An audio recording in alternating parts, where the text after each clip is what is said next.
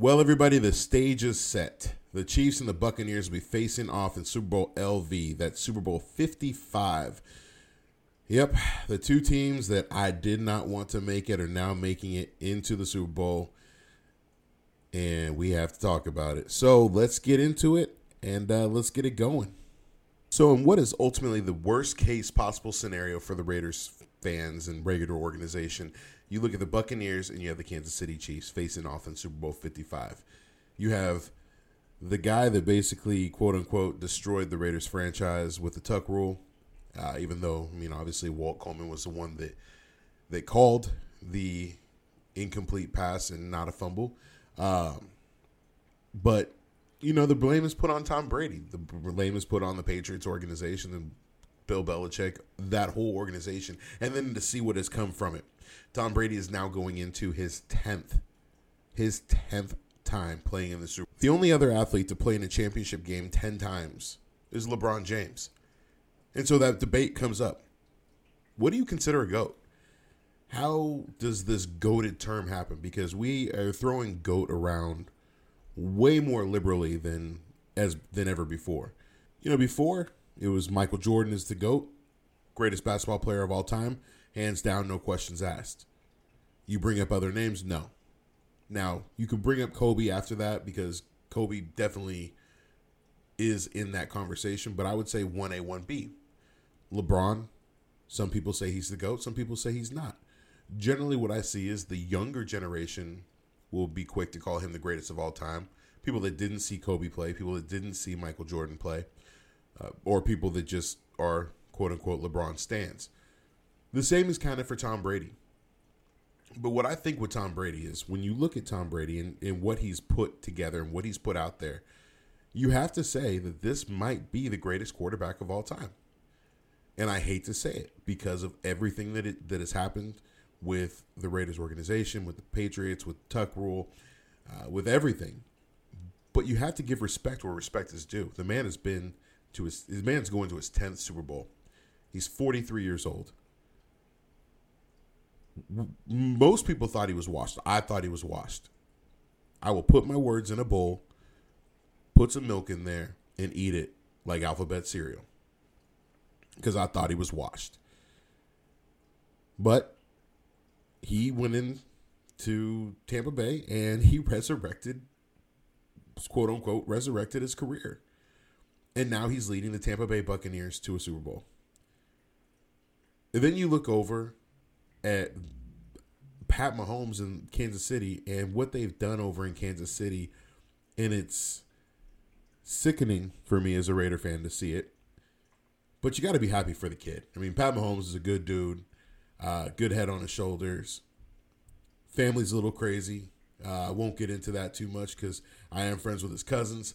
So I don't want to make them mad at me. But, we've seen the social media posts. We see some social media posts. But you see what, this is a duel. And you see these guys going at it. And it's like the changing of the guards because you've got Tom Brady, who's been the old guard for the past 20 years in the National Football League, taking his team to 10 Super Bowls. You have Pat Mahomes, who's now kind of the reigning head guy, Super Bowl MVP, and this is his third year. In the Raiders, we have to face this guy for the next 15, 20 years, however long he wants to play. So, yeah, it's sickening. And then you look at Tom Brady, and this is a guy that there were some Raider fans, and I haven't forgot about y'all, and I'm still not happy with y'all, even though he's in the Super Bowl. Just because Tom Brady is in the Super Bowl with the Buccaneers does not mean that he would have taken the Raiders to the Super Bowl. The Buccaneers' defense is significantly better than the Raiders' defense. The Buccaneers' defense runs circles around the Raiders' defense. There is not one player on that Raiders' defense that I could see starting on the Buccaneers D, except for maybe Max Crosby. So before we get into that, before we get into the who's who and the who's what, this game, this Super Bowl, is like kissing your sister. And that's why I titled this podcast Kissing Your Sister, because any way you slice it, any way you look at it, it's not a favorable outcome. If the Buccaneers win, then Tom Brady gets his 7th Lombardi trophy. He gets his 7th ring. And as a Raider fan, it makes me sick. If the Chiefs win, then the Chiefs tie the Raiders for Super Bowl titles in the AFC West. The Broncos have already done it. Then the Chiefs would do it. That leaves the Chargers sitting there with their 0 Lombardis. Oh, wait, I take that back. They do have a Lombardi on staff. So they'll probably put him in a trophy case and say that they actually have a Lombardi. But the Chargers would be still sitting there without any Super Bowl championships. But that's what you look at now. That's what we have to look at is you get Tom Brady with 7, or you get Pat Mahomes with 2, and the Chiefs with 3.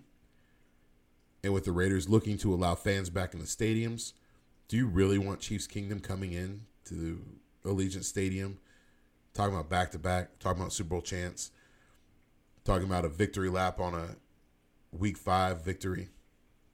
I don't want to hear any of that. So that's kind of where we're at with that, and that's where we look at this Super Bowl is this is a matchup from hell.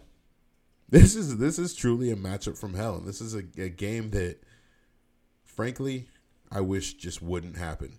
You know, I wanted to see the Bills and Green Bay Packers go at it. Unfortunately, in that game, you had a rookie head coach mistake. They were in the red zone, and Matt LaFleur went full John Gruden. And with 2 minutes left, instead of going for a touchdown to win the game, down 8 in the NFC Championship game, they opted to kick a field goal and put the ball back in Tom Brady's hands. And it paid off miserably. The Packers never saw the ball once again. And that game was over. And Aaron Rodgers, who was riding high on an MVP caliber season, a guy who should win the MVP, a unanimous MVP, had to go home because of a decision that his head coach made to kick a field goal. And as a Raider fan, I know that feeling. Now, I don't know it as well in championship situations because we haven't been there in a very, very, very, very, very, very, very, very, very, very, very long time. But I know the feeling of kicking field goals in situations where you could win a game. You can't do it. You can't do it in the league, especially against a guy like Brady, against a guy like Mahomes, Josh Allen, Deshaun Watson, Derek Carr, guys that can come back on you. You just can't do it. And so you really need to put yourself in the best position to win. And the fact that they didn't do that is why the Packers are sitting at home and they're going to be watching the Super Bowl. Now, after that game, Aaron Rodgers raised a lot of speculation as to what was going to happen. He said that there's going to be some conversations that were going to happen around the organization. The futures of some players, including himself, are unknown. And that obviously drove speculation to, well, is Aaron Rodgers going to be back in Green Bay? He's got 3 years left on his contract. It's a pretty hefty contract. It would take a significant salary cap hit.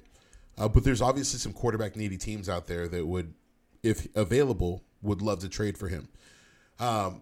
He went on later to the Pat McAfee show and clarified some of those comments and basically said that, you know, in the NFL, there's no certainty as to what people's jobs are in the day-to-day, and he was talking more about some of the guys around. But then some of the players or some of the people in the organization, notably Mark Murphy saying, "We're not idiots. Aaron Rodgers will be back." Matt LaFleur, hell yeah, he better be back. He's our leader. And then, of course, Aaron Rodgers saying, "I don't think there's any reason I wouldn't be back." So there's cause for speculation, obviously. But that speculation looks like it could be just drummed up over emotions, over tensions running high. Aaron Rodgers is coming right off of a crushing loss, off of an amazing season, off of a game that he should have won at home in Lambeau against Tom Brady, a great duel that fell short. And so obviously emotions are riding high in that moment, and things are said. And, you know, he took back to Pat McAfee's show and clarified it because, you know, we as people who talk about sports, we like to run with any bullshit we can find. Doesn't matter what it is. It could be Deshaun Watson to the Raiders. It could be Khalil Mack back to the Raiders. It could be Derek Carr trades. It could be Matt Stafford going to Europe. It doesn't matter. I mean, literally, I could tweet something crazy, and I guarantee you somebody would believe it, because unfortunately, as sports fans, a lot of us are realistic, a lot of us are reasonable, but a lot of us will sometimes buy in to the crap that is out there because it's newsworthy or it's noteworthy or it's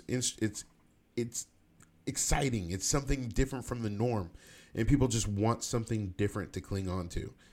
Now, that being said, I don't see Deshaun Watson coming to the Raiders. It's not going to happen. I don't see the Raiders moving all those picks to bring in a guy like Deshaun Watson, because of the fact that, one, it's a ton of picks that we would have to move. It's a huge, huge, huge contract to take on.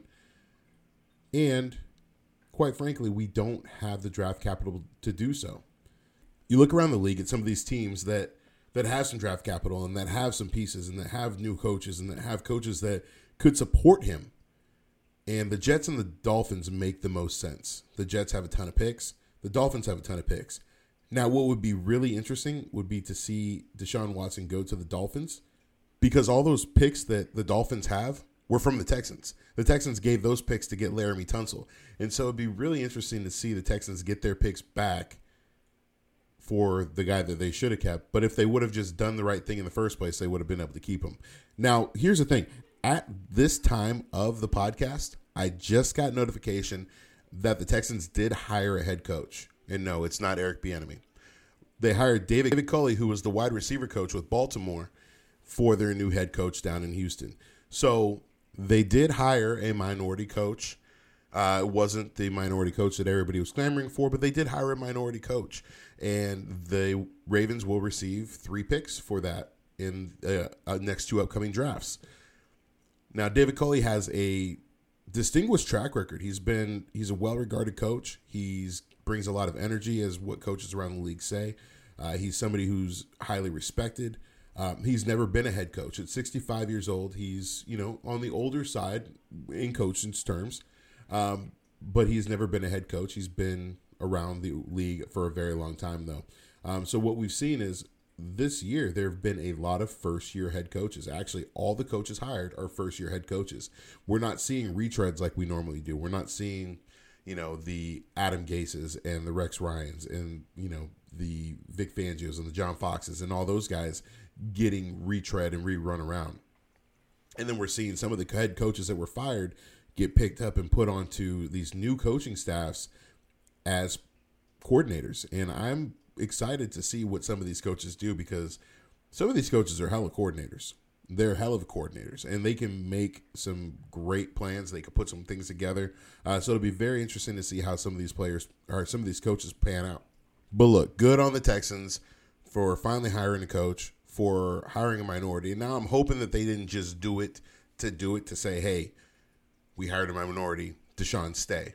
Because I think that the damage is already done with Deshaun. I think that Deshaun already has 2 feet out the door and he's ready to go. But we'll see what happens, and we'll see what happens these next couple of months as free agency starts and as the trade periods happen and they start making decisions, and you start having the unofficial tampering period and the official tampering period and all those fun things that are coming up.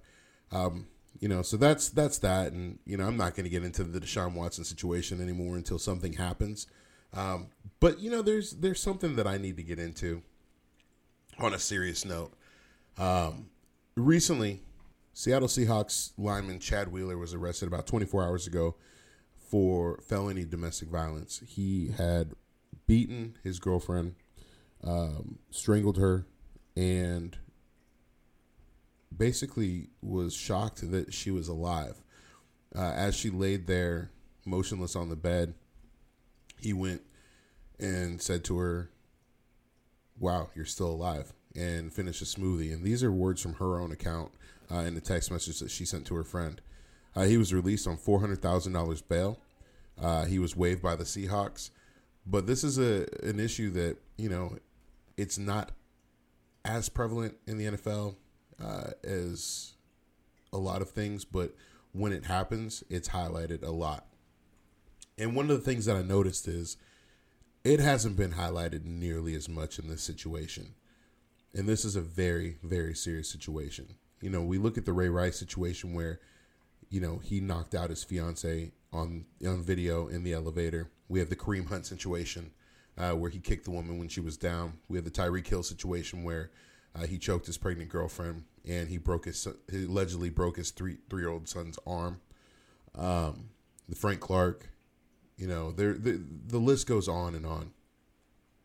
This is a situation in the NFL that has to be addressed and it has to be taken care of with swift action. You know, especially as a Raider fan, I look at things like this and, you know, Fred Biletnikoff's daughter was murdered by her significant other in a domestic violence. And that's what the Biletnikoff Foundation was created for. And, you know, watching Good Morning Football today, I was watching Nate Burleson, a former Seahawk, and this is what he had to say about the situation. It's been on my heart, and I hate to do this at the end of the show, but something disturbing happened in Seattle. There was a lineman, Chad Wheeler, that put his hands on his girlfriend. And being a Seattle Seahawk, I just felt like our show never shies away from these tough topics, and I don't want to right now. I know it's probably catching you guys off guard, but I didn't want to go 3 hours and not mention it. Domestic violence is a small reflection of the NFL. There's more good guys and bad guys, but it's also a reflection of society. And we oftentimes say there's no room in the game for that. We should just always say there's no room in society for that. I just hope that authorities in Seattle and the NFL handles this properly. I hate to do this at the end of the show, but... What do you mean? I love you for doing this. We went 3 hours and we didn't address it, and I just wanted to make sure that we talk about domestic violence because it is an issue. It is the story we should be highlighting, and I love you for that work, brother. So huge props to Nate for using his platform to elevate that. And, of course, to Kay Adams for acknowledging that and saluting him for that. But Nate's right. It is a society problem. And until society gets better at that, until society learns that you cannot do that, it's not going to get better. I'm going to take a quick break here. When I come back, we'll come back on a more upbeat tone. But I want you guys just to reflect on that for a second. We're driven by the search for better. But when it comes to hiring, the best way to search for a candidate isn't to search at all. Don't search, match with Indeed. Indeed is your matching and hiring platform with over 350 million global monthly visitors, according to Indeed data, and a matching engine that helps you find quality candidates fast. Ditch the busy work. Use Indeed for scheduling, screening, and messaging so you can connect with candidates faster. Leveraging over 140 million qualifications and preferences every day, Indeed's matching engine is constantly learning from your preferences, so the more you use Indeed, the better it gets. Join more than 3.5 million businesses worldwide that use Indeed to hire great talent fast. And listeners of this show will get a $75 sponsored job credit to get your jobs more visibility at Indeed.com/Blue Wire. Just go to Indeed.com/Blue Wire right now and support our show by saying that you heard about Indeed on this podcast. That's Indeed.com/Blue Wire. Terms and conditions apply. Need to hire? You need Indeed. The economy is made up of real people doing real stuff, and it affects everything. Which you obviously know since you're a real person doing real stuff. Marketplace is here to help you get smart about everything beyond the what of the day's business and economic news. We dig into the how and the why with the real people driving our economy. From big tech and interest rates to small businesses and what's happening at the Fed. Marketplace breaks it all down so you don't have to. Listen to Marketplace wherever you get your podcasts.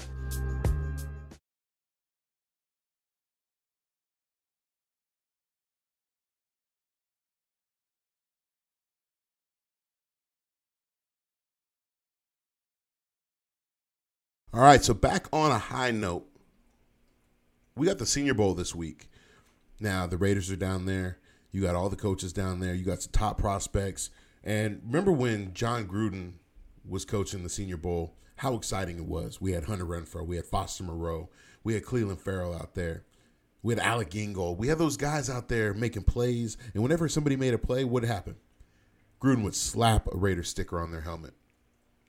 It was exciting. It was exciting to see. It got us fired up as fans. It got us fired up as Raider Nation. It got the team fired up. It got the rookies fired up. We had a solid rookie class that year. there's a solid rookie class coming out of this Senior Bowl. And there's some players out there that I've got my eye on. Now, there's one who I would love for the Raiders to get, but at 17, it doesn't make sense for the Raiders to do because we have already taken a running back in the first round, and that's Najee Harris. Najee's a guy who can do anything. He's the next coming of Marshawn Lynch or Derrick Henry. He's big, he's fast, he's strong, he can run through walls. And like Marshawn said, he can definitely go beast mode on somebody. But at 17, we look at the needs of this Raiders team. Running back isn't a top priority. Do the Raiders need another running back? Yeah, they do, but not in the first round. What the Raiders need to do is they need to build starting on the D-line. That's what I want to get into, the guy that I'm looking at. Actually, there's a couple guys that I'm looking at. There's Christian Barmore. I mean, this guy is the epitome of a Raiders defensive tackle. He's big, he's strong, he's physical, he's nasty. He can get to the quarterback. He can take down running backs. He can create tackles for losses. He is a do-it-all kind of player. And he's a guy that if he's there at 17, the Raiders need to go after him. The Raiders need a solid stud in the middle. I love Mo Hurst. I love Jonathan Hankins. Great players, great dudes. But Christian Barmore is elite. He is somebody who can make plays. He is a dynamic playmaker. And listening to Mike Mayock on SiriusXM today, Mike was saying the Raiders need dynamic players. They need dynamic playmakers on defense. Max is a guy that can be a dynamic playmaker. Klee is a guy that potentially could be a dynamic playmaker. We need somebody like that in the middle. I'd love to see Mo be that guy. I'd love to see Hankins be that guy. But Barmore is an instant dynamic playmaker. He's a guy that, I'm going to be honest with you, if you put him on a defense, he could be a defensive rookie of the year candidate. He could definitely be a defensive rookie of the year candidate, and he's a guy that I would love to have in silver and black. His technique, the way that he plays the game, the way that he's able to move and shift from a 3 to a 0. I mean, he can move all over that line, and he's a guy that Rod Marinelli should be foaming at the mouth to get. Gus Bradley should be excited about. He's a guy that I would love to have on that Raiders roster. If the Raiders don't go Barmore, there's another defensive lineman I want you guys to look in. That's Kwity Paye. 6'4", 271-pound defensive tackle coming out of Michigan. He's not a big sack guy, but he's a stopper. He's a stuffer. He's a guy that's going to get in the middle. And if he's going to be playing in that middle at 274, we may want him to put on a little more size. Generally, with a zero technique, you want a 300-pounder. You want a guy who's going to be able to plug up the hole, who's going to be able to take on a double team, take on a triple team. There's the rare occurrence of the Aaron Donald, but I mean, Aaron Donald is an anomaly, and he's just out of this world, and there's nobody like him. But you look at a guy like Kwity Paye, if he can stay low, then he can create that force. The issue is his height. At 6'4", playing D tackle, it's not ideal. You know, when you look at defensive tackles, you generally want to have a tackle at about 6 foot, 6'2". The reason being is because they're playing on the interior linemen, and the interior offensive linemen are generally smaller. You have a center and you have two guards. Your guards are generally anywhere between 6'2" and 6'4". Your center's anywhere between 6 foot and 6'2". And then outside on the tackles, that's where you have the bigger guys that are anywhere from 6'4" to 6'8". That's why defensive ends are larger. You generally larger. Defensive tackles are generally a little bit shorter. They're more stout. They're stockier. They get pushed around in the pocket a little bit more. So you got to have a pinball guy. That's my only question on Kwity Paye is he a guy that can play interior line against some of these bigger lines, these bigger, stockier lines that could stand you up easily? So those are some of the questions that I have on that. There's some guys that I'm looking at though. You know, Barmore, Paye, Najee is a big guy that I'm looking at. There's some players out there that as this week progresses, I'm going to have some more to talk about, especially after the Senior Bowl and after what happens. But the excitement is there. And look, I know the way the season ended for Raider fans. I know the way that everything ended.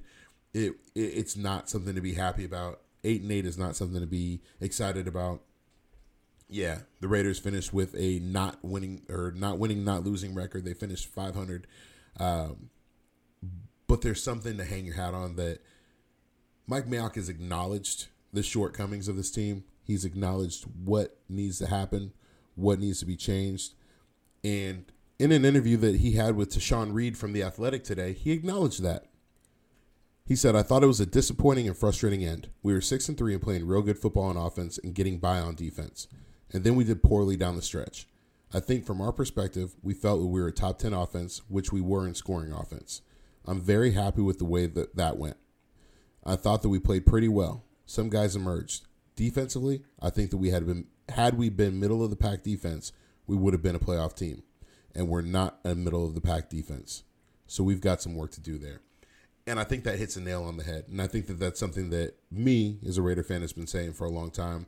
I know my boy Cody's been saying it for a long time. The offense isn't the issue. Could we score some more touchdowns in the red zone? Of course.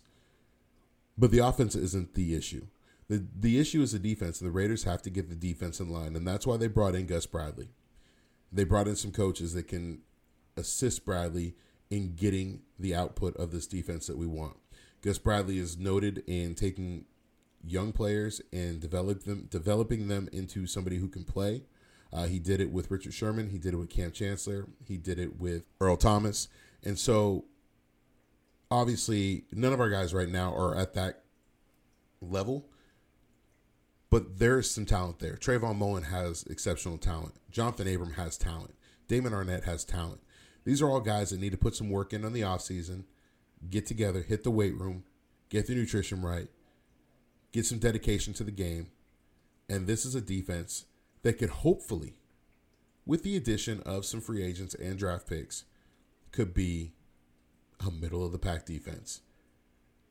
And right now, yeah, I mean, look, we want to say just win, baby. Let's just get just middle-of-the-pack defense, baby. But look, hey, as we get into it, as we get down this road, as we talk about what's going on at the Senior Bowl, Super Bowl coming up, a lot to get into. Offseason is going to be a whirlwind. A lot of things going to be happening. All I got to say is just buckle up.